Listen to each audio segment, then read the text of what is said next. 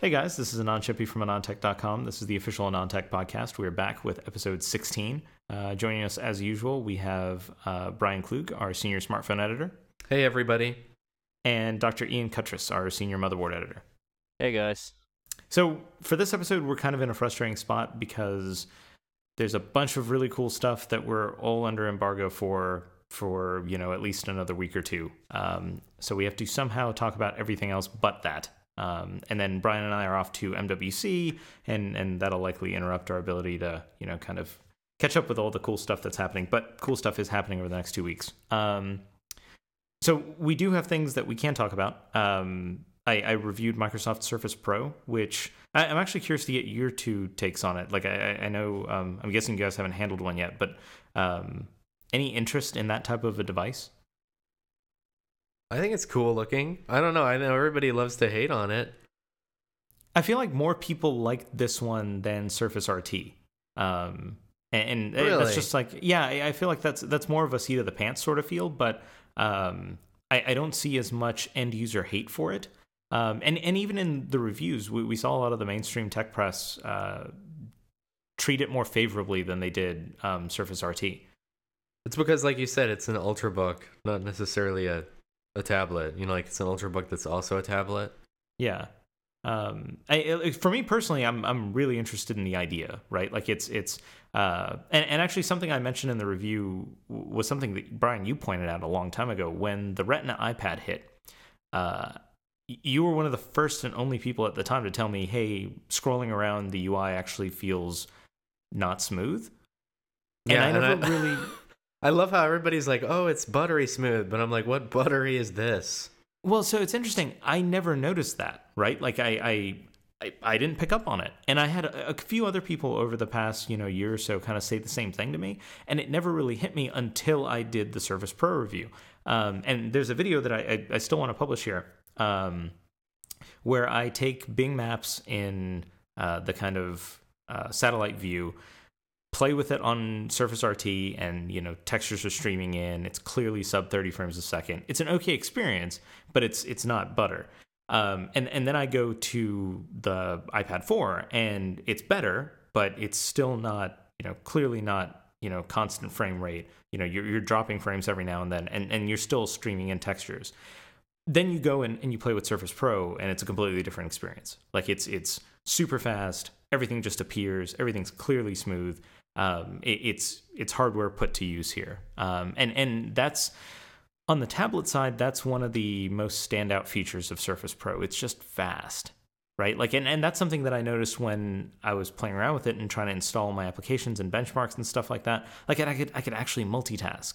When I had the type cover attached, I was copying files over the network. I was installing like PC Mark and 3D Mark, and I was switching between like IE and doing all this stuff. And it was all really quick, right? One thing I've noticed on, the more I use the modern smartphones or tablets, I'm kind of used to that. I don't know. It's like that inherent lag within the platform, right? Yeah. It's smoothly executed, which is why it's not so bothersome, right? Well, they hide it. They do a good job hiding it. The splash screens that when you launch an application, they have a splash screen that comes up really quickly. I think that's the magic of these other platforms. Yeah, and it's really that. That's exactly what it is. It's hiding the, what's going on in the background. It's hiding the fact that there is a lot of latency in the platform. And it's done very well. But then you go and use Surface Pro, and it's all like instant, right? And part of that is, this thing has a really awesome SSD inside. My review sample had a Micron C400. It's an mSATA drive. It's better performance than you'd get out of like a 3-year-old SSD you had on the desktop.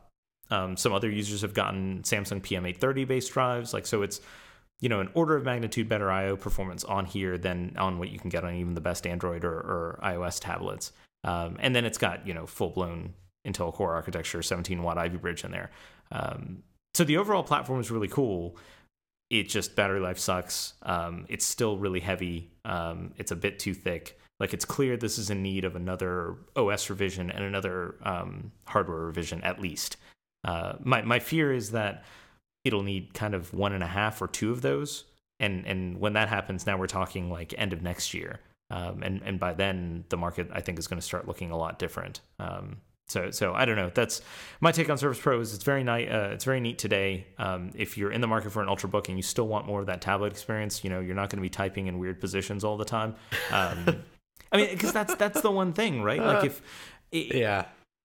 my usage model, like I'm always in an airport or like if I'm on a couch or a bed, I'm not in a comfortable typing position. Well, everybody just always ends up approximating a laptop. That's what I love, is when I see people like actually using some of these tablets, they just end up attaching like the keyboard cover to it anyways. Yeah. Well, I just like that the Surface Pro has an active digitizer with a pen. I know that's like a dirty word, but then again, even with the iPad, like you saw this market for pens pop up. Yes. And I used to use in college, what was it, a UMPC, and then the other thing, Latitude XT and all this stuff, and I took notes. So I would want a pen, like if I was in that market, not, like I gave the iPad a try with the, capacitive stylus thing. Yeah. And that is not an ideal experience at all. So say what you want, but I want a pen.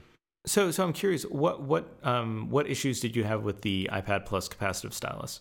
The resolution of the writing is just nowhere near good enough. Interesting. And just a bunch of problems. Like the software support isn't there. Like frankly, OneNote is the best kept secret ever. Yeah. Like the best piece of software Microsoft has ever come out with. Like I would only ever buy Office for that. And then, the fact that you can write with the pen and get, like the levels of pressure, the active eraser thing, like buttons on it, as opposed to just like this little cheap stick thing. Yeah. So it's interesting. OneNote is, at least modern OneNote, that's free now, right? Like you don't even need to buy Office for that. Is it? It's been a while since I've looked at it. Yeah, like it's on the Windows App Store, whatever the hell you want to call it now. The thing, the Microsoft version of what Apple and Google have. It's free on there. I downloaded it for the review. I used it. It was Windows I don't know, Store, huh? Yeah. It worked. Like I felt like I did the pen side of the story a disservice because I'm not enough of an artist, and I would still rather type than write. But the pen did work really well. Huh. Well, that's good. Well, I like that's the same kind of gimmick with the Note 2, is that I'm neither an artist nor like I'm gonna scribe things. Yeah. So like it's there if you want to use it. So when I used the pen on the Note 10.1, I wasn't really pleased with like writing performance on it. I don't know. I never really used the Note 2 all that much. So I don't know like how laggy that writing was on there. But the overall experience on Surface Pro was pretty good. I was pleased with that. But yeah, and that's kind of my take. There's like this niche of folks who want an Ultrabook and kind of want it to be comfortable to use as a tablet as well. And I think it serves that niche perfectly. That's a very small niche today. If Microsoft can get the device thinner, get it lighter, improve battery life, the latter really comes with Haswell, which is what I want to get to next. If they can do those things, maybe introduce a more flexible kickstand, right? So they did make it open up a little bit wider on Surface Pro versus Surface RT, but it's still not universal enough to really, I don't know, work in all situations, right? I'm talking about like my stupid usage model here where I'm huddled over a notebook, in a plane or in some uncomfortable seat somewhere. And it doesn't work as well as like a full rigid notebook where you can like kind of infinitely adjust the screen angle. So those things I think need work. But if you can do that, I think they're onto something. I don't think device version 1 is perfect. But I do see potential here. So what about the discussion about storage that everybody always has? I don't want to interrupt Ian. You've been silent the whole time. Well, go on. Talk about storage. So, no, I just think the storage thing is kind of daft, don't you? I don't know. Agree. I just think it's a sideshow. Yes, I agree. I think like this is how we've sold computers for a really, really long time. Yes, iOS and Android are very lightweight modern platforms. They don't use a lot of space. And most of that space, is for storage of things like your MP3s, your photos, your videos, what have you. Surface Pro is a different type of beast. And even Surface RT, it's more approximating a notebook than it is a tablet.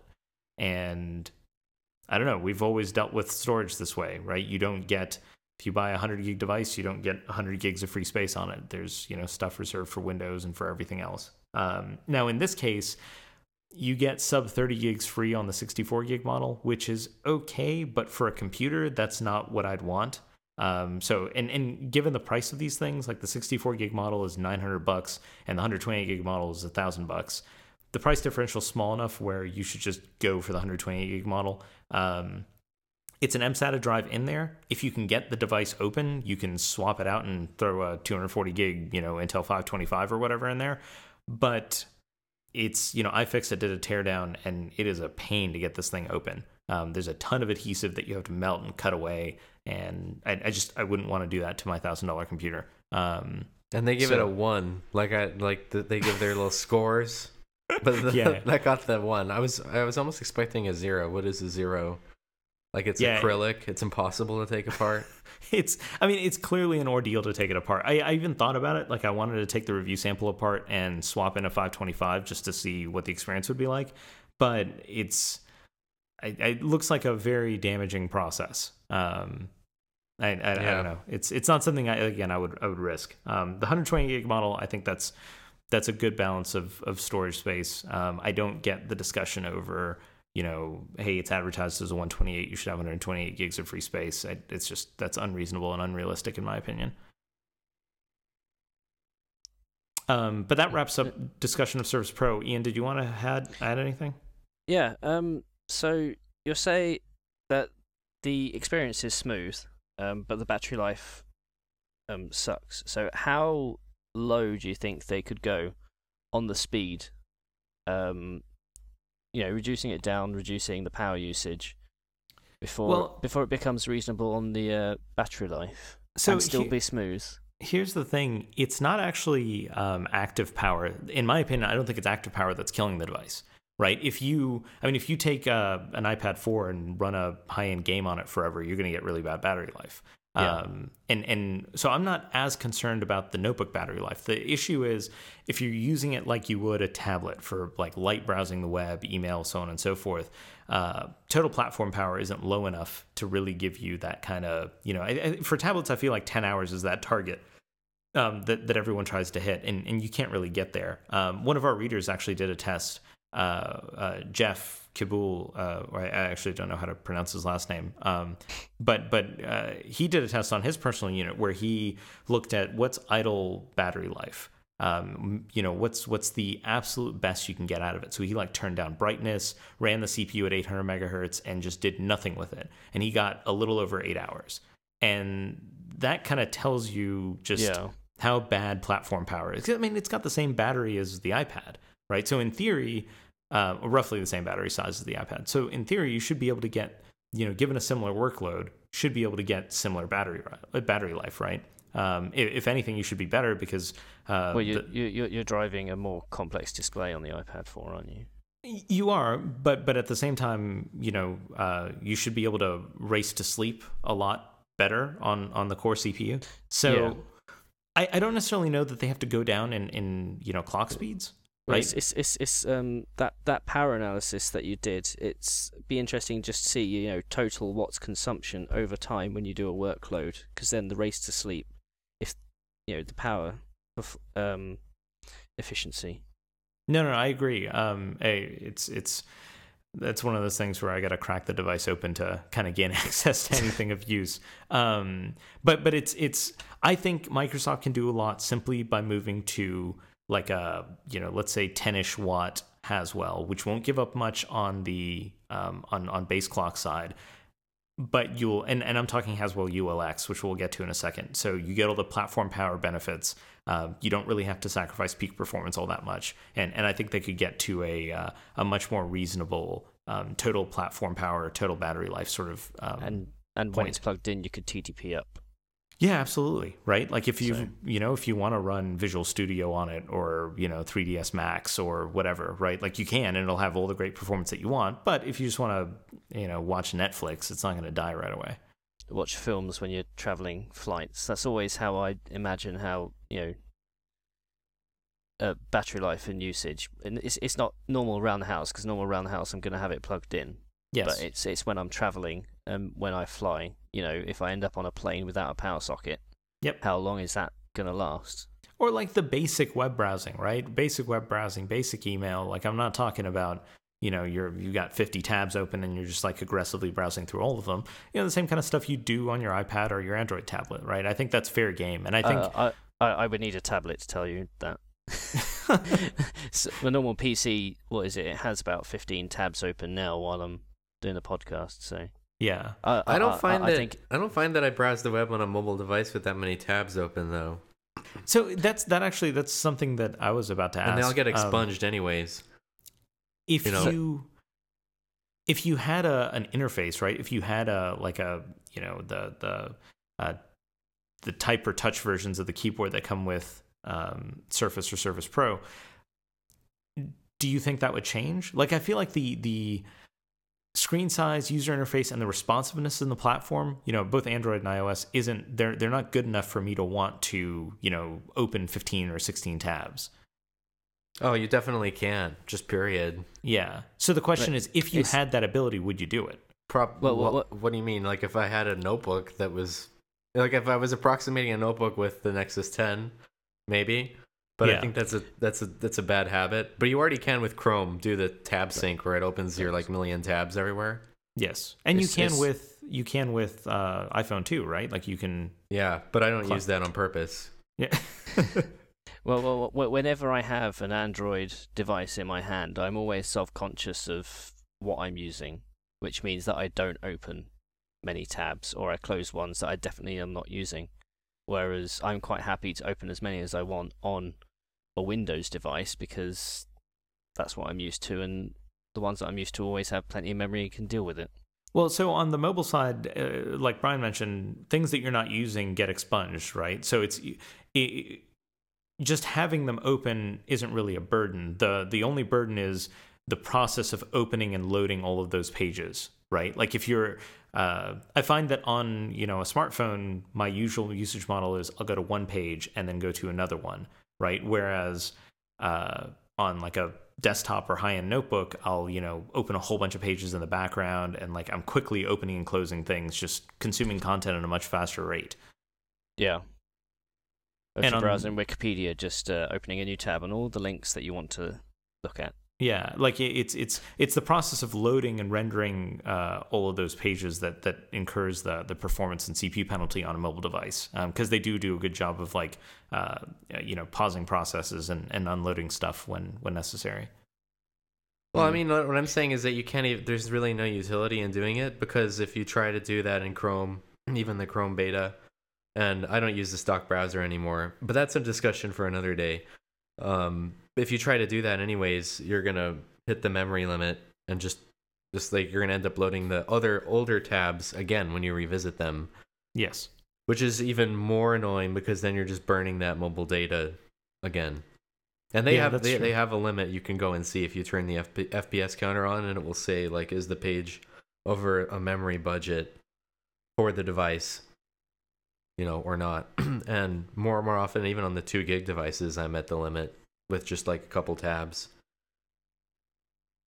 Oh, that's interesting. I actually hadn't thought of the the re-pulling down that mobile data as like a part of the usage model, right? Like I'm looking at it purely as what's going to burn more battery, but that's totally true. Like anytime you're fetching things that you've unfairly evicted from memory, that's just more that's stuff. That's the iOS problem too. That's the overrepresentation. This is that whole discussion again that nobody ever has, except for unless you talk to people who are really in the know about this sort of mobile browsing platform, that iOS aggressively expunges pages and then will reload all the assets again.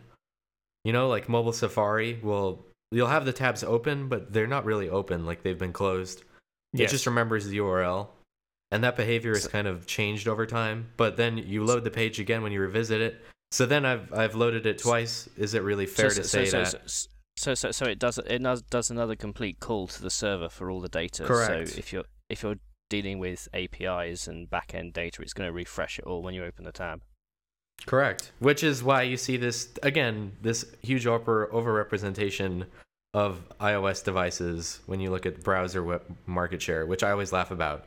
Like again, the Tim Cook slide that went up, I just turned to you and I was like, that's just hilarious. Because again, we're just going to gloss over all these details and then present something where it's like 90% of devices are iOS, even though the market share is like 80-20 or like 70-30, depending on who you believe.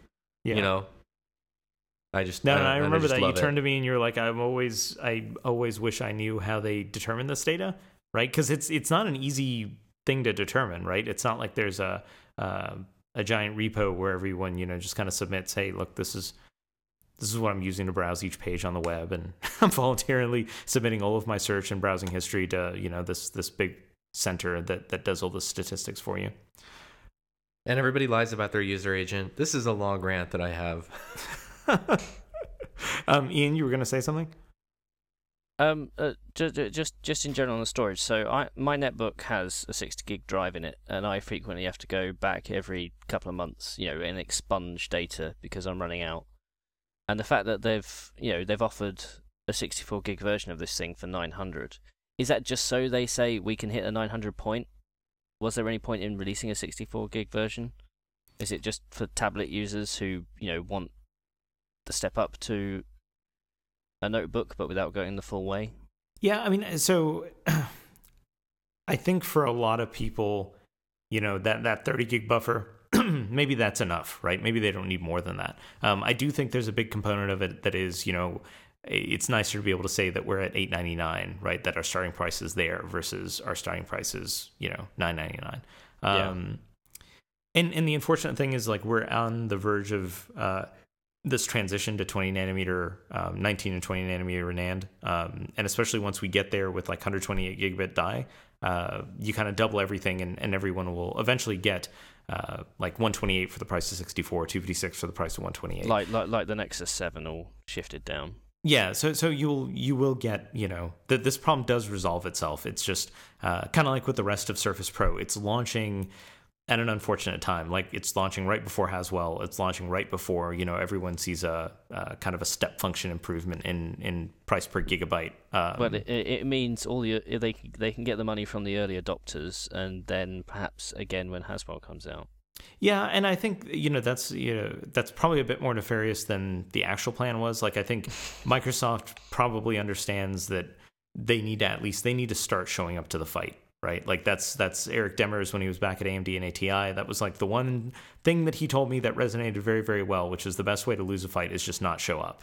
And it's funny, to be in it to win it. Yeah, and yes, Surface RT hit, and it wasn't an iPad and it wasn't an Nexus 10, but had Microsoft not shown up, then they'd absolutely not be competitive, right? Like, and people are talking about, hey, maybe they only sold like 900,000 Surface RT devices.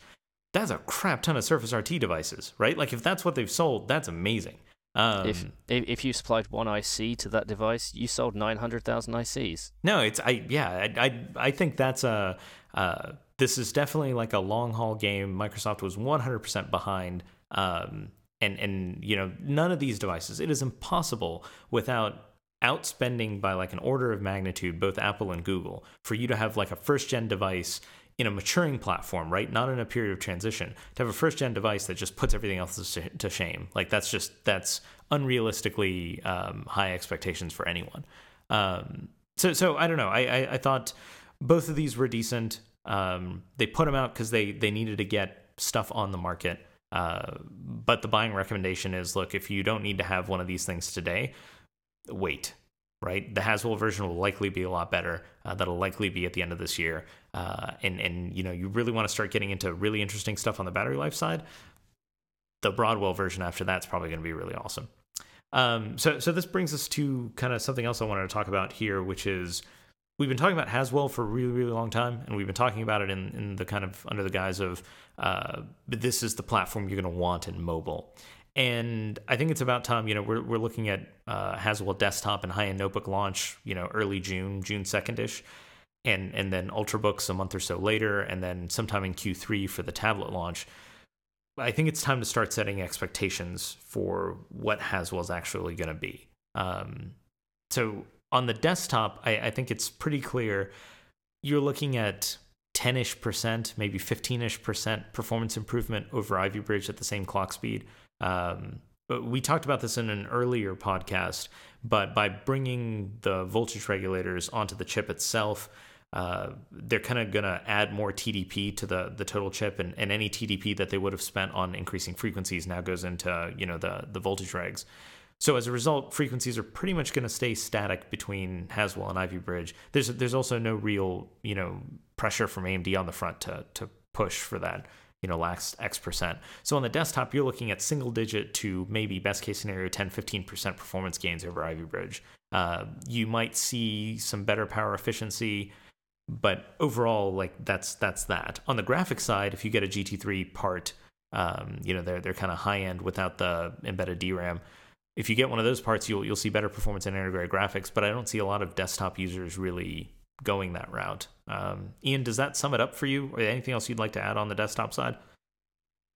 Well, it's this integrated voltage regulator. I just wonder how much TDP it's going to add, because it's normally not a heat-sinked chip on the board anyway.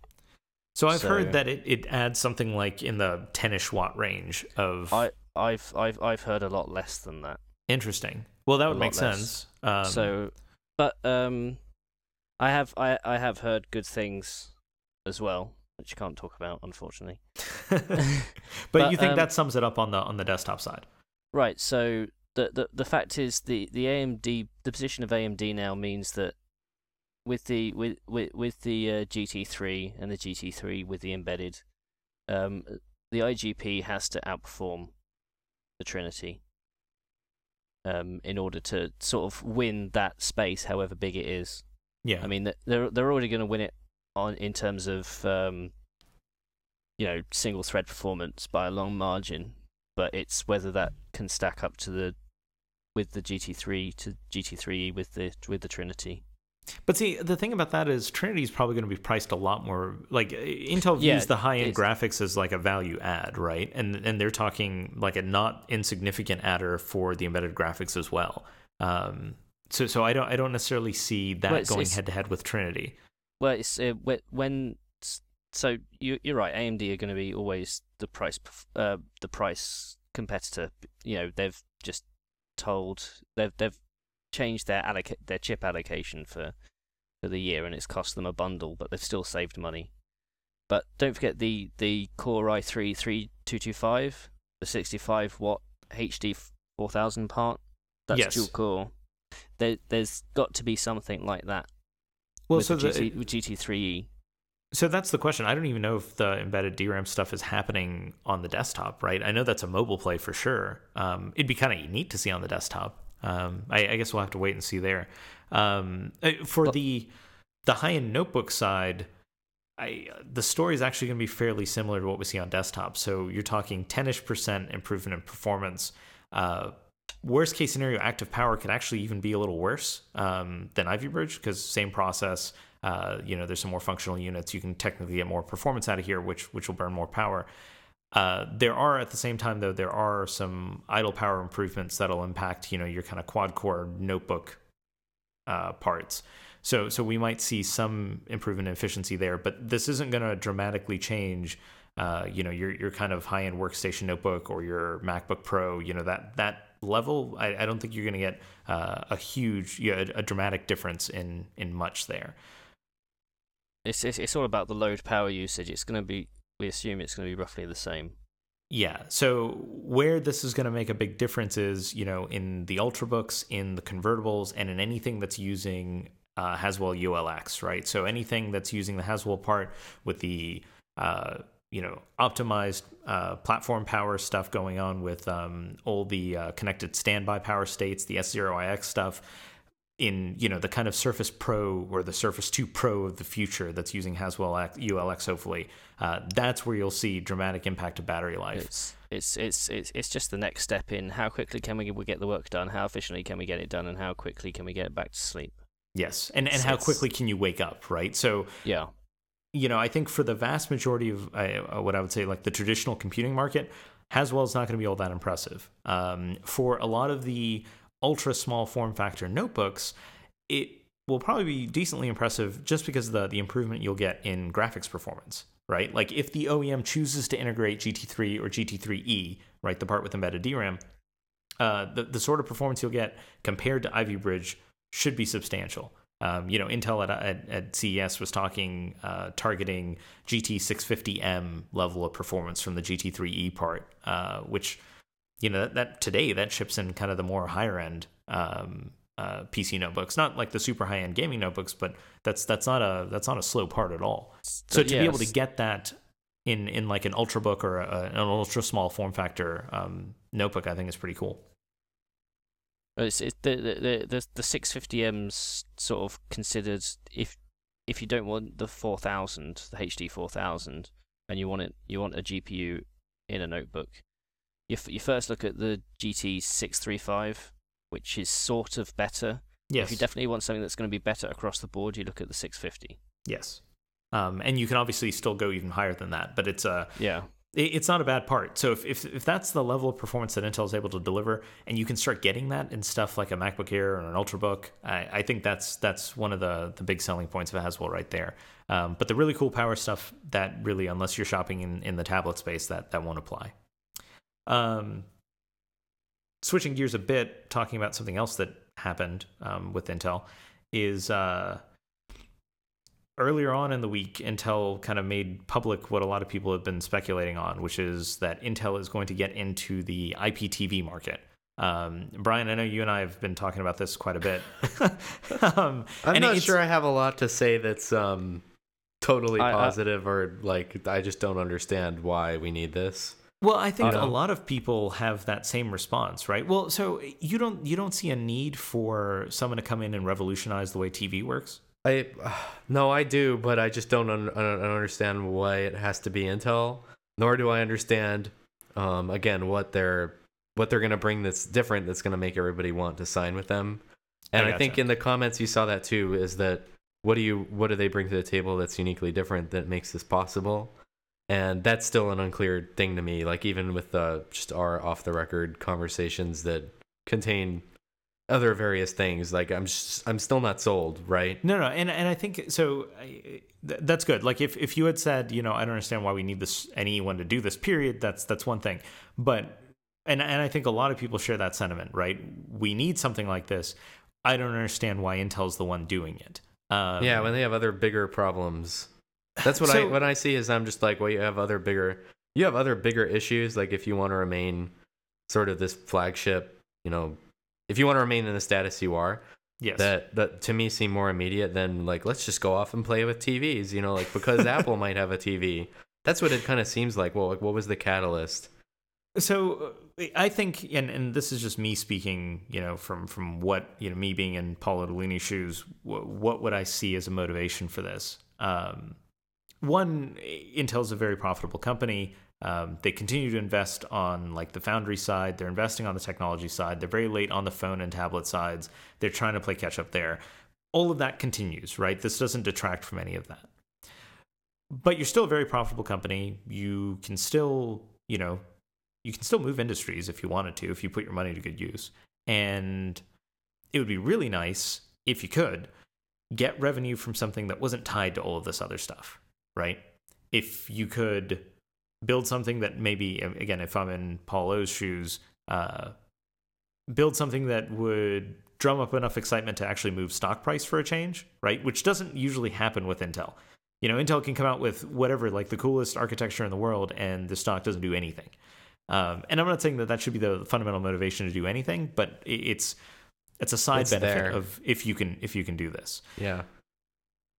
Now, you bring up a good point, though. None of this makes sense at all if it detracts from the main goal, right? And all the research I've done points to, and even if you look at the guy heading it, a lot of these folks are not core Intel people, right? The mandate isn't, okay, hey, you guys just finished building Haswell, go over here and do this TV thing.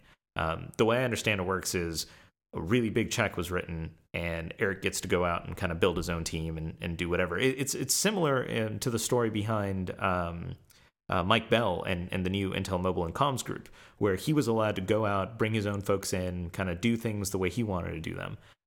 Now, the difference being that I understand the story. I just don't understand what are they going to what's magically going to make all these content providers want to supply their content? Yeah, so that's the other big side of it, right? What will make the content providers treat Intel differently than they treated Google, than they treated these Apple other players that are bigger, that are already entertainment behemoths, that already have a business, that already have a platform, that already have all the other parts of this vertically integrated, business case that is delivering, like I have media. Yes. Well, that's the issue with what you posted. So many people are wanting so many different scenarios. That's why there's so many different ways of getting content into the home. So here's what I'd float, right? I can't. There's like a subset of things that can't be discussed, but you can theorize the following. If you're in the position of a content provider, at some point, there's X number of million people who just steal your stuff today, right? Or they don't steal it, or they get it from Netflix, they get it from wherever. They already get it through a route that isn't directly through the cable company. And that number is growing, right? So you realize that this, at some point, you have to deal with this. This has to get modernized, whatever. But that in itself doesn't make, hey, let's go work with Intel. This is clearly the company to work with. That being said, if that's the only problem, right? Like if you accept the fact that the content providers have to address this, right? Because otherwise they end up losing the market entirely to piracy or entirely to cord cutters. If you accept that premise, then at some point you're willing to work with and willing to listen to a company that comes along and says the right things. Now the question is Eric and his team, are they saying the right things? Are they doing the right things? Are they making it kind of amenable for these content providers to be taken care of without screwing the end user? And I don't know, that's the whole benefit of the doubt of all this, right? And that's why I have limited experience with Eric, the guy heading this thing. I don't know many of the people that work underneath him. All I know is they're well supported. You say they've been written a big check, but his success is going to be dependent on whether it is going to turn a profit, and there's a lot of obstacles before you even consider profit. Surely. Yeah, no, and that's why I wrote in the article. Unlike what they're doing in the phone and the tablet space, this is a long-term play that's going to sink or swim very soon, right? Like it's going to be immediately apparent. I think whenever this thing launches, if they've got the right idea, or if they don't. I think you can easily point to kind of why Hulu failed. I've heard interesting stories as to why Google TV didn't pan out. And so that kind of stuff makes sense to me. Now, the real question is, what mistakes will Intel make? And I don't think we'll see those until we get that kind of initial channel lineup. But I think... sorry, go on. So I think, I know it's incorrect to assume that they don't have folks signed up, right? Intel isn't announcing who they've signed up, but I do believe it's incorrect to assume that no one has signed up. I'd also believe it's a very valid thing to assume that they don't have everyone signed up. And the question is, can they have enough of the folks that matter, right? And can they deliver things like a dedicated sports, offering, a dedicated things that aren't tied into, or Brian, as you and I were talking, things that aren't subsidized by the rest of the kind of user base for users that really just want those targeted bundles. I think it's worth a try. I don't know. I don't view this as, look, this is definitely going to be a success.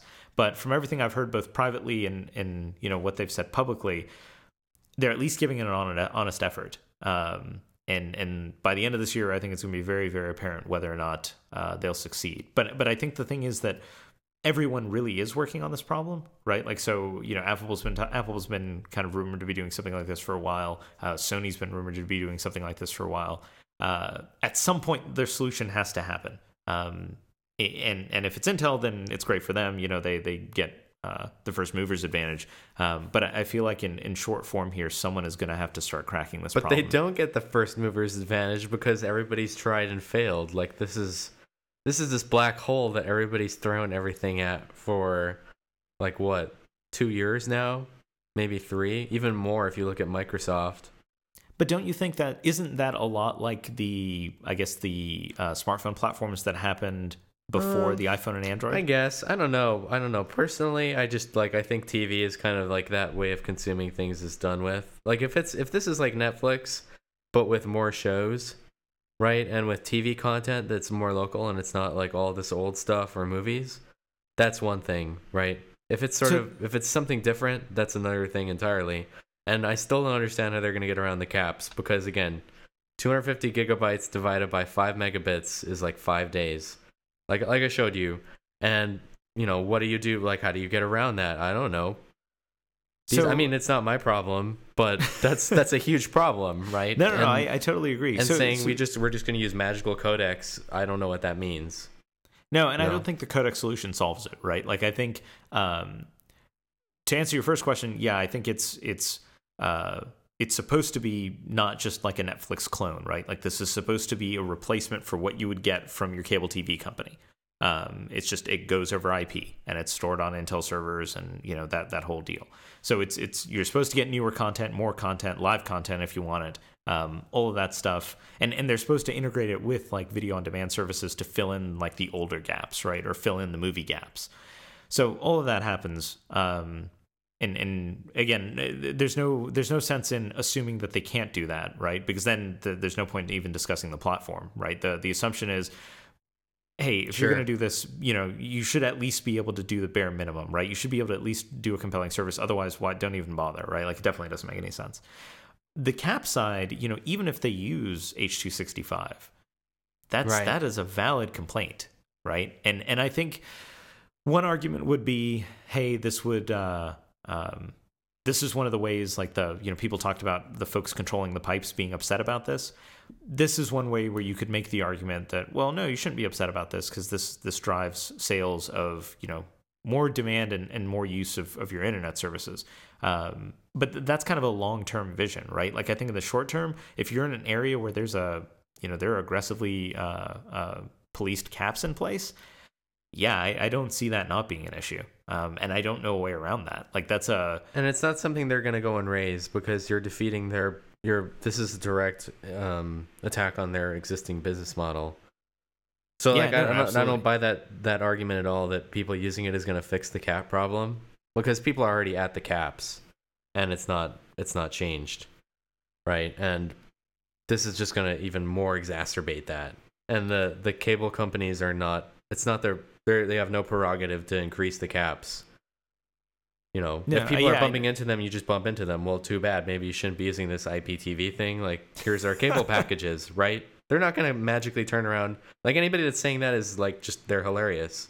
Yeah, no, that's true. Well, so the other argument, the counter argument to that point, though, is that profit margin on their cable package versus profit margin on selling you additional bandwidth. Those are just a world of difference, right? They're more motivated to sell you additional bandwidth. Well, Intel can go and argue that. I would love to have them argue that, but that's certainly not something consumers are going to be able to argue. I'm not. I mean, this is a broader problem that everything is very oversubscribed. So I think it would be interesting to see whether everybody could do this. Already. Netflix was a problem for the longest time until they started using good CDNs. Yes. You remember that whole deal. So is this going to even further exacerbate that issue? No, I think it's a totally valid issue, and this is an issue that I don't know Intel's set up to solve this issue, right? Google, at least they're doing the whole Google Fiber thing, and I can see Intel wanting to piggyback off that and try and offer something there, but they're definitely not. That's even further away from a strength of theirs. So I don't know. It's all going to be released in North America first, so nobody in Europe's going to see it for a long time. And that was actually another interesting set of comments that we saw in that thread, right? Which is folks saying, "Hey, this sounds interesting, but I want it in Australia." And yeah. I posted comments on the thread. I'm not sure if you saw them, but in the UK we have something slightly different. So we have what are known as 5 terrestrial TV channels, 2 from the BBC, which when we have a device that's capable of receiving live content, we have to pay a TV license, £140, so that's about $200 a year. if we have any device that consumes live TV content, and that covers the whole property or the whole part of the property contracts that you're in if you're in a multi-person house. On top of that, you can pay a one-off fee of about £30, so about 50 US, for a little box that plugs into your TV and plugs into your aerial, and that gets you what's called Freeview, which is another 30 channels, which are about 5 or 6 of them BBC. The rest of them are, companies that pay their way through advertising. For about £100, you can get what's known as Freeview HD, so you get a couple of HD channels, and Freeview Plus, which is sort of like a DVR type arrangement that you can record from the Freeview channels. If you want anything above that, you have the cable providers. So you have the main ones are Virgin Media, Sky, and whatever BT do. So they're your sort of $50 a month packages, and you buy your sports channels or you buy your kids channels, and my media consumption as I've got older has changed a lot. So I used to watch a lot of TV because that's what I did in my downtime, after schools and stuff, and as a student that's what you do. Now the fact that the internet has changed and you can stream stuff, there's online on-demand services, so anything that's been shown on BBC in the past week I can access through BBC iPlayer in the UK. So I don't need to see it live, I can see it the next day, and that's for all BBC created content. So you can't watch The Simpsons on it when they show The Simpsons, that sort of thing. And the only thing I ever want to watch, which I can't get on my Freeview, is sport, is Formula One, because there's a weird arrangement where one of the UK cable companies, Sky, has the license for all the races throughout the year, and the BBC only has the license to cover half of them in its entirety, but usually the ones during waking hours rather than the international races over the other side of the world. And I'm not willing to spend £30 a month just to consume that. I can just read about the news and the highlights afterwards. So if something like the Intel IPTV was to come over here, it would have to be silly cheap. At least for me, in my content. Well, it has to be silly cheap for, I think, everybody else too, because I haven't consumed content like just zone out in front of the TV and I hate to use the word mentally masturbate, but that's what it is. When you just zone out in front of the TV. I haven't done that for 6 years. Like, it just doesn't happen. That's because you've got smartphones to review. Right. Well, I guess I'm staring at Twitter and just refreshing that and.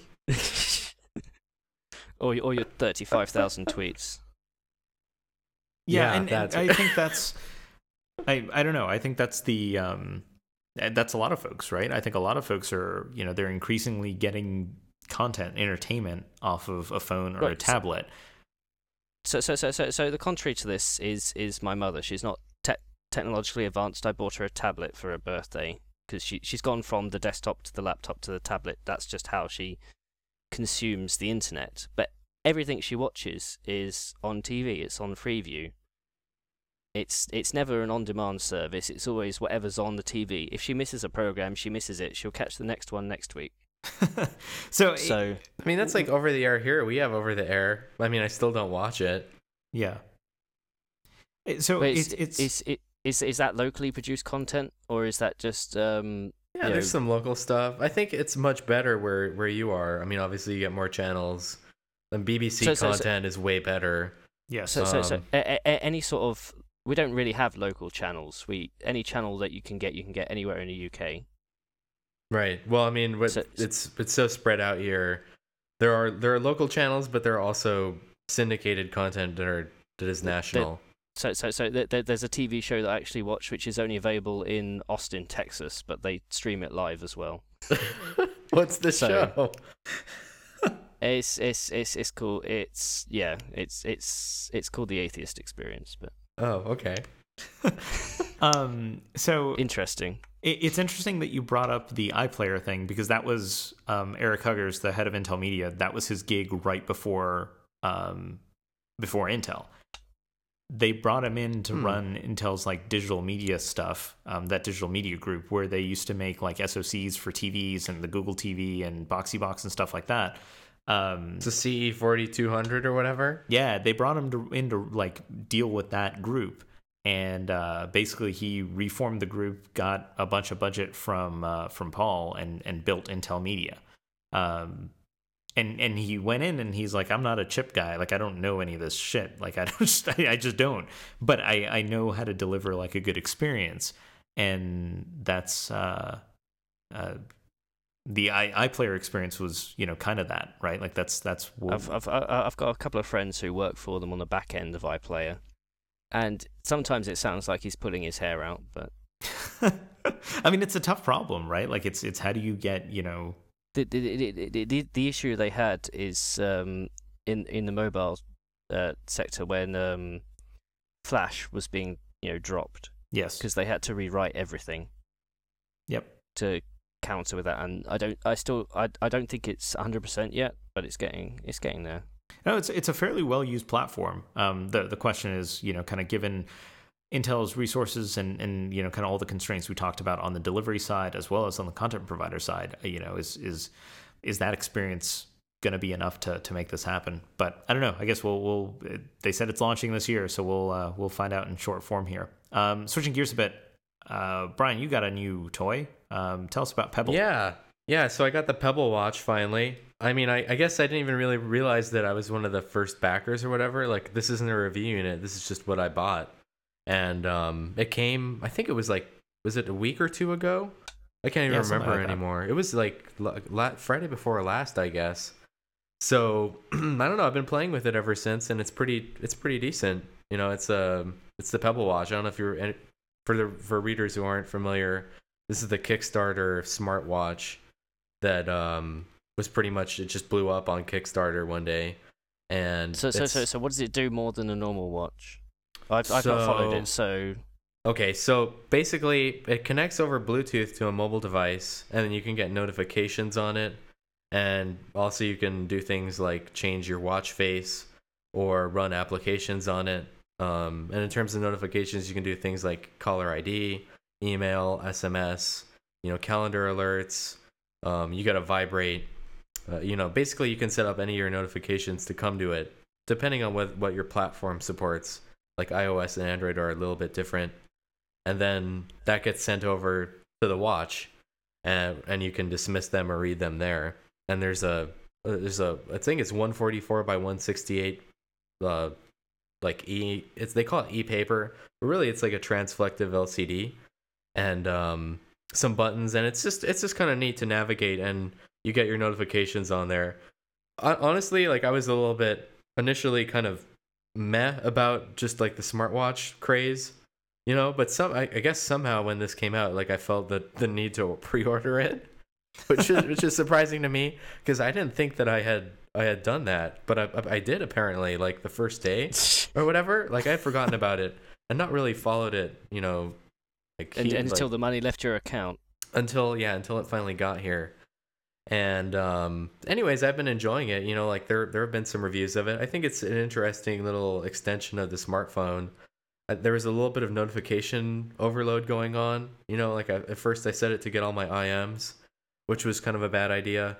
And there are some nuances between how iOS works with it and how Android works with it. On iOS, you can just send all the notifications that will either badge or pop up a button or appear on the lock screen over to the watch. So you get this, like, basically everything just works. I hate to use that phrase, but the way it's built, everything can just be sent over. Whereas on Android, it's kind of like the application sort of needs a filter for it. If you want to go their first party route, or you can use another application to sort of like do this filtering on your own and then send those over. But SMS and things like calls work out of the box. And I play around with battery life, like, because obviously you need to charge this thing, and I made it 7 days, which is what they advertised, so that's pretty neat. And it's like I forget what it is. It's a little ARM SoC. I think it's an ST thing inside. It's kind of interesting. I don't know. I really want to play around with the SDK You know, because I think it'd be cool to make watch faces that are custom. There's only two questions I have, which rhetorical questions really. One was, when was the last time you charged a watch? So never. Yeah, that's so. It's a Cortex M3, by the way. That's what would annoy me. Not that I've wore watches in the past 10 years, because I have my phone for that now. But also, doesn't it affect your battery life on your phone having Bluetooth enabled all the time? It does, but they say like 5 to 10%. I would agree with that. You know, because it is there and it's attached. Personally, I haven't noticed a huge difference. Of course, on iOS, I'm kind of colored by the fact that Exchange is broken, you know, and like I get a lot of those meeting invites, so I was affected by that problem. So I can't really tell you like how much. Do you charge your smartphone every day? Yeah, every single day. I think we've been over this. I change it every single day. You charge all your smartphones every day. Well, no, it's yeah. You know, so somebody, it might be useful for somebody like my father, but he forgets to charge his phone sometimes. So yeah, the fact that when that goes down, it just becomes a normal watch. But he's already got one of those. Yeah, it doesn't become a normal watch; it just turns off. So that's there. No. I mean the phone runs out of battery, not the watch. So. Oh, okay. Yeah, well, when either of those things run out, you just kind of have a brick. So, but it's got a like 130 milliamp battery, and I don't know. Personally, like I don't mind plugging it in. I haven't plugged it in every night like the watch, but you know I get a lot of notifications, and so far, you know, like that 1 week number sticks out in my mind. Does it integrate any like Fitbit style functionality? Right, because they're talking about that. Yeah. They're really talking about that. It's a little bit unfinished at present. Okay. They've already issued some software updates. That would be an obvious fit, right? People who are already wearing like a Nike Fuel Band or whatever, and they already have to charge that, you know, every handful of days. So now it's no different, and you kind of get notifications. My question to you is it now an integral part of your life, or is it just cool and you're not going to use it in like 3 weeks? I think I've been wearing it for the 3 weeks. It's you know, I'll tell you where it's nice is oddly enough while driving, if I get an SMS alert, I don't pull the phone out and look at it. Just look at it. My hand's already there and I can just look at it. And that satisfies the I need to know what I'm missing kind of urge. As you plow into a tree. Well, hopefully not. So now that's interesting. And this is kind of a discussion for... It's discreet. I think there are some other issues too, like the notifications need to be dismissed quicker because like my friends send me obscene things as well. Like you were saying, you know, like SMS should only just be used for like swearing at people. Yeah, so, exactly. But it's like they're on your wrist. So it's like people are going to notice. You know, now, you go to shake somebody's hand and it's putting 4-letter expletives. Yeah. Now, obviously it doesn't, if someone sends you an MMS, that doesn't appear there. You get the text and the MMS, like the subject, I believe. You don't get a pretty picture. So this is like a super interesting like future of computing discussion, right? Because you know, there's a wearable. Yeah, well, there's this whole idea that you know your smartphone becomes your main computing platform, and then you just wirelessly tether it to everything. Well, then there's also this question of how small can you get your phone, right? Like, does your phone eventually go into your watch and your computing ends up being on a tablet that you tether everywhere? Like what ends up being the primary device? So you have everything on your phone. You keep a small mini keyboard in your pocket the size of a credit card. And then when you want something bigger, it attaches to your TV. No, I mean you keep your phone in your pocket, right? Like, and you wirelessly tether to like a Bluetooth keyboard and a wide eye. I can tell Ian display. Is not sold on this. He's not sold right now. I don't know. The thing is that I've just always kind of been interested in watches to some extent, and I do believe that there is still a place for them. The thing is that the big question is what functionality does this add? And for me, it's things like, again, I can just glance at it without taking it out of my pocket. You know, is Google Glasses going to succeed this? Perhaps, although I think that's a much larger mental barrier to cross, is like having those on all the time. Whereas this is a watch, like, it's still kind of stealthy, like your people that you're around won't necessarily know that there's anything different about it, which is nice. It's not super huge. Like, it's bigger. Until your wrist starts vibrating all the time. Your wrist does vibrate, yeah. Like, my wrist does vibrate. So when people are blowing up my phone, they're also blowing up my wrist. Which is great. This is interesting to me because I feel like a great usage model would be like a tap to respond, right? So you mentioned the like the use case where your phone's in your pocket and you're driving, and then you can look at your wrist and you see a text. Well, combine that with like Siri or like Google Now or whatever, where I'm just tapping it and responding using my voice and have it dictate and translate and do whatever I need to do. That's what I want. Increasingly, I'm finding I want to respond from it, but at present, it's just one way. And then there's some other issues too, like the notification isn't clear on both places. You kind of have to, it'll dismiss. They updated it previously; it wouldn't dismiss the notification on the watch ever. Now it will dismiss after 3 minutes. And what I told them I want is like 15, 30, 1 minute, 2 minutes, 3 minutes, never, or something, just to prevent, it always being there. Like, I want to look at the time. You get the time at the top when the notification is there, but it would be nice to also just like have it go away. And so those sort of problems are kind of not for them to tackle, but more for the platform. Yeah. Like Android and iOS kind of have some teething issues to get over if this is going to become something that other people are going to go with. So do you think is this a permanent part of what you wear now? Like, will it be going forward? I really like my Citizen watch. I really like the Citizen one. It's hard. Like, the issue that I have is kind of like fit and feel. And I got a different band because, like, I agree with Nilay from The Verge that the band is like terrible out of the box. Like the plastic silicone band that they have. It's kind of obvious to me that they blew their budget on, just the watch face. And they, if you want a better band, like, go get one. So I did that, and now I have something with a clasp, which is nice, but it's still plastic and rubber, and I kind of prefer metal.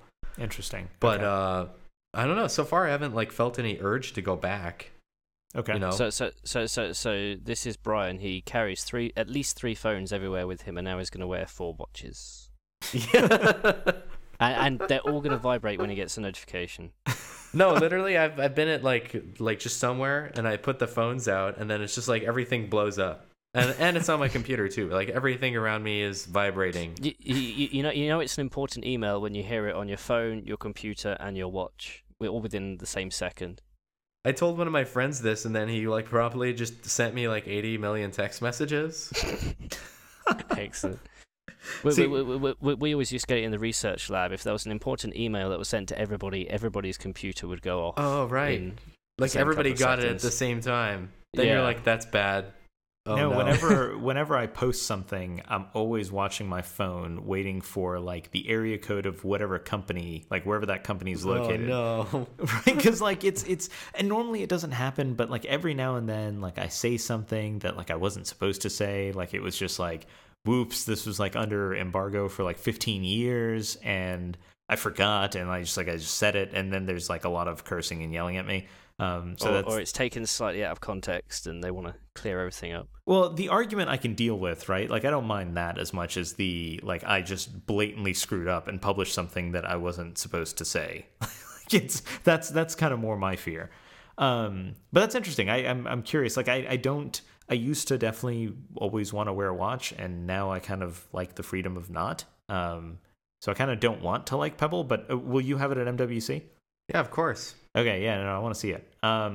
So a couple last things you want to touch on, Brian. You want to talk about the Nexus 4 LTE stuff? Yeah, so the update that just went out to the Nexus 4 over the air removed LTE, which took a while, but it's gone now. The unofficial ban for LTE on AWS that was of some utility to Canadians and questionable utility to Americans on AT&T, but that's finally gone. So, not that it was ever going to be around for very long, but it took a while. Is it possible to refuse the update? Oh, of course. Yeah, you don't have to update. In fact, you can even just flash the previous radio and get it back, kind of thing. But yeah, if you care, don't do it. It's gone. I'm surprised it took this long, like really surprised. And I am too. And so, Brian, explain why it's such a big deal that it took this long. Well, it's basically they were operating without a license, without FCC approval, with like just basically illegal. I don't know what all the fines or like penalties would be, because I've never really had to deal with that. Like I've never gone through the process of getting a device through, the FCC approval for consumer use. But generally, it's serious business when you're dealing with federal agencies. So, and so that's the big thing. Like the FCC never tested this. Like this wasn't even presented as, hey, this device can do this. So it's not in any of the like FCC test reports either, right? Like it's like a completely untested, uncertified feature. Exactly, and it just happened to be there. And doesn't it have other features which are FCC tested? Oh yeah, well, all the other radio, like all the dual carrier HSPA Plus is certified and works. So those things are legal. Why didn't they do it at the same time? Because they didn't want to pay for it. Like this isn't an LTE phone. Oh right, okay. But and then there was always this question of, well, was this really a T-Mobile phone? Like they built off of a T-Mobile RFP, and then it just sort of became the Nexus phone, and then maybe later on when T-Mobile US launches LTE, this will get turned on. Like all those questions sort of still linger around. And I don't know. I honestly don't know. Like I've never spoken with anybody there that's responsible for the device roadmap that Google has. But your guess is as good as mine, right? Like it seems pretty obvious to see that there was something going on, but it was totally illegal, and now it's gone finally. And then there was a little bit of additional LTE news that happened. Was it this past week? That was the 12th, like 3 days ago, at like 5 a.m. But the Broadcom finally announced their LTE baseband, which has been teased, and like everybody's kind of wondered what's going on there for some time now. And we saw it at CES. Like I saw it, and I got a picture of it actually, even though I couldn't get a picture with the package markings on it. Which there's a funny story there. I was like trying to take a picture. Like you see the picture of the reference unit phone. So he's like holding it, and I'm there with my camera, and I ask, can I take a picture of this? And he says yes. And then I move in to take the picture, and he like kind of moves back a little bit, and then I move in closer, and like he moves back, and this kind of repeats like 3 times, and I don't know if he's just like trying to remove glare, or like he sees that I'm like trying to focus on it. But then he's like, I think you're close enough. And I was like, oh, okay. Like, he doesn't want me to see the package numbers. But now we know a number, and it's BCM 21892. And that's their LTE baseband with it has LTE Advanced. It's Category 4. It does all the 3GPP technologies, the HSPA+, GSM, TD, SCDMA. Doesn't do 3GPP2 stuff, so no CDMA, no 1X, no EVDO. It's release 10.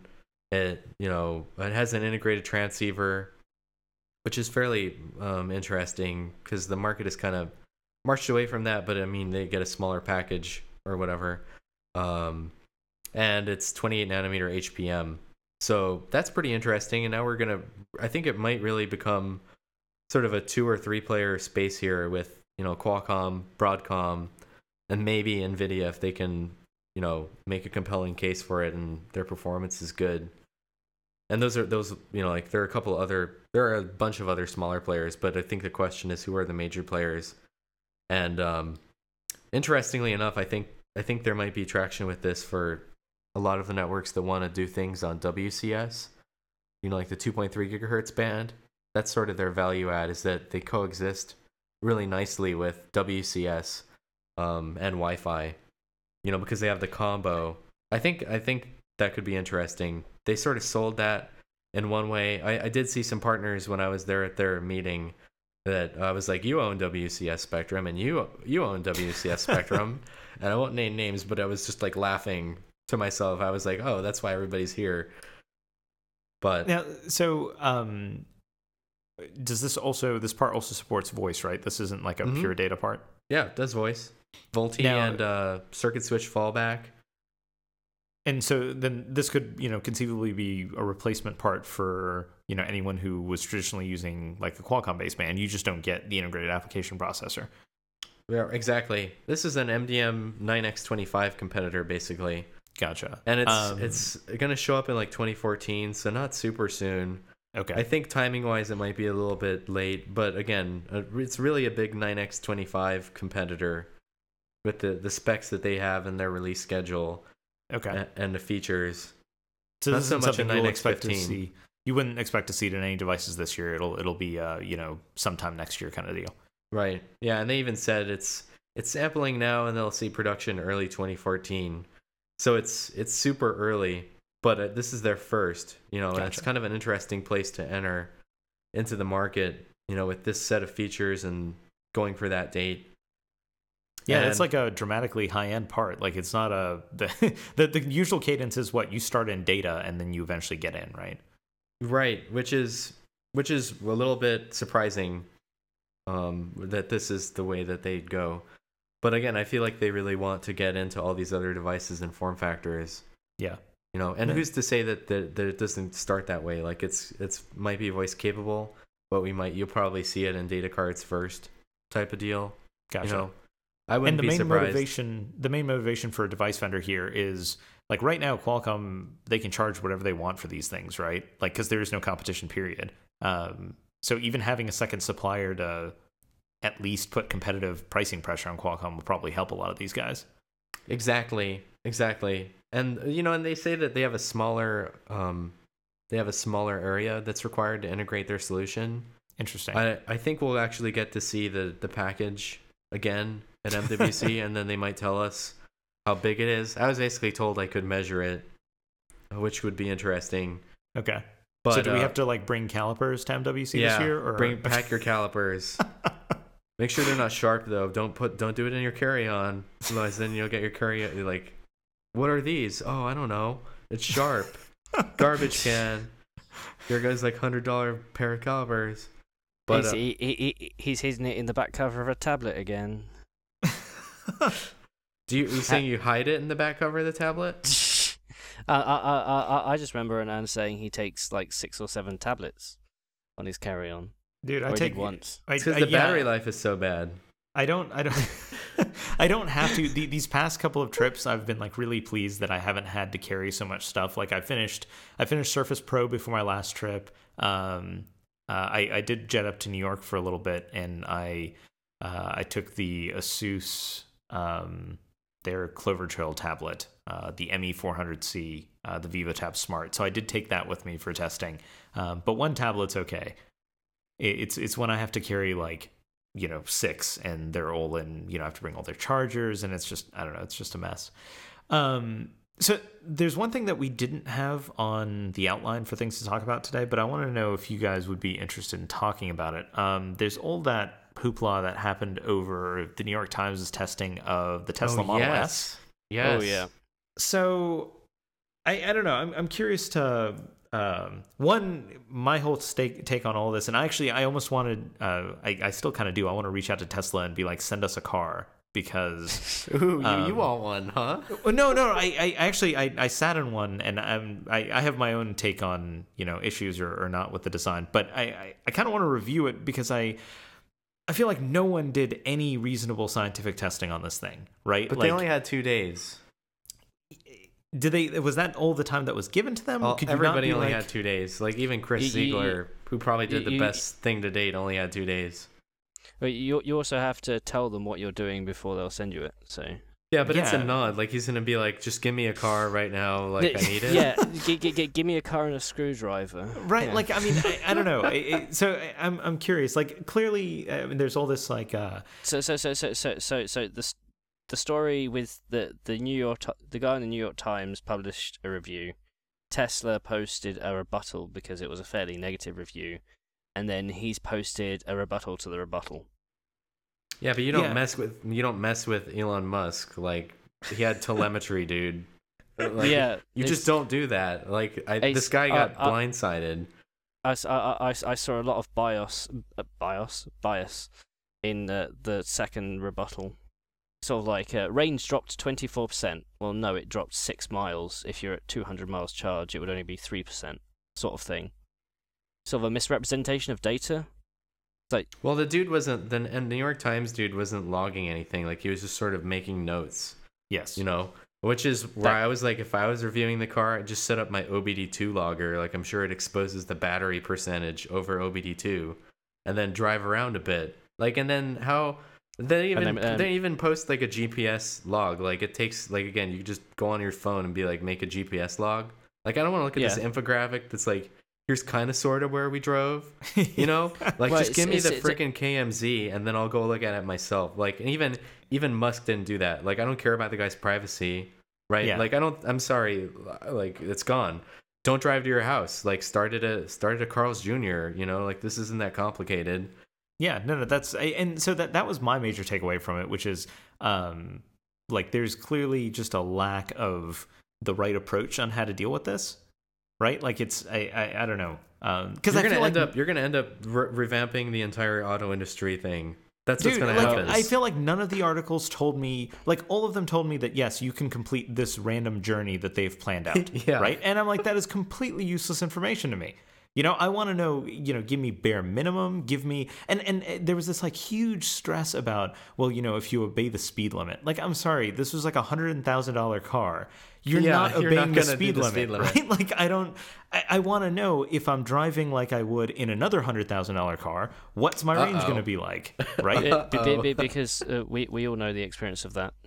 I mean, it's drive it like you stole it. Is that where are you playing exactly? That like I'm talking about, you know, I'm aggressive, like I'm aggressively accelerating all the time, right? Like I'm not. I don't know. I think well, you've got all the torque that you want, so of course you're going to accelerate aggressively. Exactly. No one is paying $100,000 for this thing and is thinking, you know, I'm going to kind of like drive it like a Prius. You know, I'm gonna coast and get maximum range. Like it's not happening.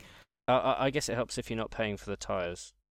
Yeah, but, dude, it's like the clutch. But again, the range isn't the full range if you go that fast. Like, it's not, and that's what I want to know, right? I want to know those things. I don't want to know, like, is it possible, like, if you drop, you know, you go on like a no water diet for 4 days, you drop like 15 pounds, and then like, you know, you turn off the climate control, and then you can make it to DC. Like, I don't care. That's totally irrelevant information. So you would have the heater like a 75. Exactly. Like just dude, it's $100,000 car. No one's going to be like, oh, you know, it's an expensive car, but just don't turn on the heater, right? Please don't do that. We can't stop at that Carl's Jr. It doesn't have the power charger thing. You're going to drive it like you're going to drive it. It's so with the electric cars, I don't drive personally, but I always imagine my mentality would be I would always be on like an economy run. I'm always worried about I would always be worried about the level of charge, so I would always drive it like I'd be trying to conserve it.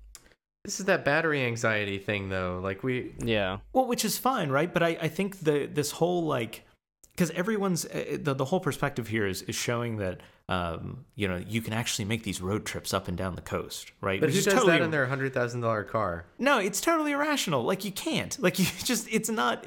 I mean, you look at what the guy has to do, right? Like he's talking about driving to New York. First of all, you're not taking any road trip to New York. Like, I'm sorry, that's like it's not a bad idea. Okay?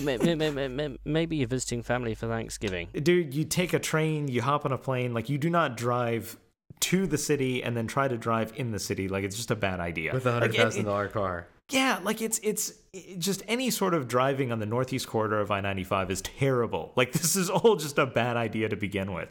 But secondly, I think it's very clear. Like, everyone's conclusions are, you know, hey, we're not totally ready yet to be able to have the kind of road trip with full electric vehicle. That's fine. Don't make the story about that. I want to know for everyone else that isn't just driving to New York from DC every weekend, right? Like, what? Because clearly the solution is there. Like, get a hybrid or get a car that has a gas engine, because this is not a good idea, right? But for everyone else, tell me the limits of what the car. Yeah, give me the best case scenario, right? The temperature's warm. I'm not doing anything. Give me like the maximum range, but give me all the realistic stuff in between. Yeah. Well, so don't forget, the original purpose of this New York Times review was more to showcase the supercharger technology. Yes. Rather than the car itself. Which, interestingly enough, I still don't know how that works or what voltage it's at or any actual detail. It was all bypassed because the guy had to call a flatbed. No, but again, those are the important things. Everything that Brian touched on, like this is really cool technology, right? Like it's really interesting, and I'm super stoked about this idea of what happens to the whole like car economy if it no longer costs you anything to fill up, right? Like that's just beyond intriguing to me. But that's not the focus of any of this, right? It's like, what kind of completely stupid stuff can I do to just get to this like arbitrary point that I've picked that's on the very edge? Like it's just unnecessary risk taking here, right? Like that's not the point of, that's not what I want to know. I really agree with you because like my range is only 250 miles. So everybody that's like gnashing their teeth over this isn't as far as gas. I'm just laughing because that's my range. Like when I go on a road trip, I'm just filling up like constantly. And if that's your and you stop for a cup of coffee or whatever, or a bagel. And if I let my passengers out, I'm just like, we gotta go. Like we gotta get the hell out of here. We're gonna get shot. And that's the point, right? If your usage model, and I can understand like the Tesla PR side of this, right? They want to convince people that hey, if you want to drive from DC to New York, you could technically kind of feasibly do it, right? We're going to install these superchargers, whatever. I get the PR side of all of that, right? Why they wanted to do it. But clearly you're stretching the limits, right? Like clearly this is not this is not the time to be having this discussion. So I don't know. I was really frustrated about all the content I saw because I felt like, and I felt like even for the first reviews of the Model S, like no one adequately described the experience, right? Like let's ignore all the performance stuff, right? Everyone always said you fell on one of two sides of the story, right? There were a lot of people that said, hey, this is the best car in the world. The acceleration is unique. It's dynamic. Like it's something I haven't felt before. And then that's it. Like that's where the experience ends. Right? Like no one is adequately telling me road feel. Like no one's adequately like summing up all the other stuff that matters here. So I don't know. I was really, really displeased with everything. Isn't it supposed to be like a no caveats car though? Like a no caveats kind of luxury / performance sedan? Isn't that the purpose? It's supposed to be. Like, so I sat in one. I was waiting for a meeting to happen at Santana Row in San Jose, Santa Clara area. And they have one of those Tesla stores there. So I sat in it and I was like, hey, this is really cool. But you know what? That giant touchscreen is slow as crap. Like, it is really slow. I tried to run SunSpider on it and it was just taking a long time. And I was like, this is absurd. Yeah, it's Tegra. Tegra 2? Like, so I think someone said it was Tegra 3. Again, I don't know because I didn't like... I haven't seen the definitive deep dive on this car yet, right? But like the UI was slow to respond, and I was like, this is ridiculous. Like if the average upgrade cycle for a car is somewhere in the 5 to 10 year range, I don't want to be using Tegra 3 in 10 years. Like that's terrible. Yeah. I want like, and I saw some people reported that, hey, this is cool because they have this like software upgrade path here. But no, I mean, 10 years down the road, I want a hardware upgrade path, man. Like it's you just want like an A4 sheet of paper thing that you can just slot in and everything's upgraded. Yeah, if you want to go down like a that docking route, station. Yeah, I want like a modular route. I mean, can you imagine how slow 4 Cortex A9s are going to be 10 years from now? Like that's going to be terrible. Even 5 years from now, that's going to be terrible. So no one really talked about that. And then there's the whole like the fit and finish of the inside. Like it's okay for like what I would consider to be like a $40,000 or $50,000 luxury car, but for a $100,000 car, which is what if you want the extended range, if you want like some of the bells and whistles, what this ends up turning into, it's a disappointment from like that perspective. And so I don't believe it's a no compromises car. And I've never driven one. I don't know what the actual driving appeal of it is. This is actually one of my longer complaints about automotive reviews in general is, and it's very similar to Brian, your complaints about how smartphone reviews are done. They're done over a very, very short period of time, and the experience is all very seat of the pants. Like there's no long-term focus on what it is like to live with this thing. And I don't think I've gotten a good feel of that from any of this. I don't want a Model S, but I feel like if I were in the market for a Model S, no one's actually told me the story, right? Like they've helped Tesla market it to me. They've helped tell me that yes, electric motors are awesome, which they are, but that's it. and I don't know. It's frustrating. You should get one. Dude. You should get one and review it.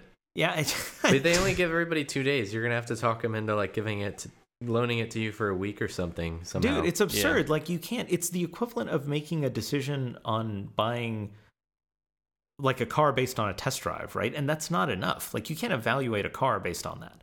I mean, it's the same complaint like we have about doing a smartphone review in 2 days. It's completely unrealistic. Well, it's like you can't buy well, I guess you can because people do, but it's not ideal to buy a phone based on the like 20 minutes you spend touching one at the operator store or whatever. Absolutely. Yeah. And I think that's a big part of why there just ends up being a lot of buyer's remorse with things like automobiles, right? Like there's not, I don't know. Anyways, if I had infinite time, yes, I came very close several times while this whole like drama was going on to like emailing Tesla PR and being like, look, this is what I would like to do. And it's hard, right? Because you do have to control for things like temperature. You do have to pick, like I don't have a track, right, in my like backyard. I can't just, you don't? No, I can't control that. We have a track not too far from here. I go to VIR and like, I don't know, spend a week there. But it's a hard problem to solve, but it's not an unsolvable problem. And I don't know. That's and there aren't any superchargers near you, so you can't pitch that one. No, there aren't. Like I can't. Well, was the supercharger's meant to bring up the range in just over an hour, isn't it? From nothing. It's like it's just a super fast charger. Yeah, you get X% in 30 minutes. Yeah, but in the UK, a standard 240 volt. It takes about 3.5-4 hours. This is supposed to be dramatically faster. Yeah. Yeah. I mean, there are a lot of ways that you can accelerate like battery charging. Like Brian said, we have no idea of how it works, but you can't just call up the battery fairy. Yes, the battery fairy is not. That's not in the cards. I'm pretty sure I remember watching the Top Gear review, and which is controversial as well. Well, yeah, so they didn't represent it fully, but the whole point of Top Gear isn't to be technical; it's to deliver the experience if you're a middle-aged 50-something with a bad hip. No, but so and I'm totally fine with that. Like I don't believe the world has to be PBS, right? And that's not what I'm asking for. But I'm an advocate for balance, right? And I don't feel like there is a good source. Like no one has told me the things I want to know about the car, right? The only way, like I have to find someone who owns one, and that's the only way that's happening. And I feel like I don't know. That was my big complaint about it. Like clearly, like this dude did a review and it was just bad. Like it just wasn't well done. I don't know if it was, that there's this debate about was he like actively trying to deceive the reader or trying to put down Tesla or whatever. It was just poorly done. Like that's my takeaway about it. It was weird how they came out and said we assumed that this reviewer was in good faith, but looking back on his other content, which we should have done before we gave him the car, he was clearly biased against it. No, but it's not just that, right? Like it's because there was at one point in the story where the guy was like, oh, hey, they told me that I have to accelerate and decelerate a lot and that'll help me recharge. Like, I'm sorry, you have to go and put like whatever 2 or 3 hours a day of research prior to this happening into how batteries work, right? And how recharging works. And whether they're doing any harvesting, under braking, right? Like just do a little. You should have already research. Been a hybrid driver, probably. Yeah, like it's I don't know. There's just a whole bunch of stuff that bothered me with all of this. But they got so many views out of it. That's the thing. Like we're all the fools here, or That's like true.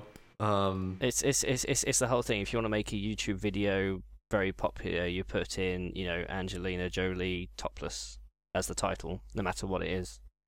Is that what you do to all your YouTube videos? No matter what it is, this I guarantee you it has that. Yeah. And on that note, that brings us to an end of the 16th podcast. I want to thank you all for listening. Sorry for the rant at the end there. Like I said, Brian and I are headed off to MWC in about another week or so. So realistically, I don't know that we'll be able to get this done before then. Brian, when do you leave? You leave a week from today? Well, and I have another trip too next week. Yeah. I wonder if we can bring the it's always impossible to like, it's difficult to do these at the show or whatever. Yeah, because like especially when it's the other trip that you have, there's like a lot of stuff throughout the day and throughout the evening. But anyways, we have a lot of really cool stuff happening over the next 2 weeks here. A lot of big announcements happening. So check out the site. Thank you all for reading, and we will be back realistically probably after MWC.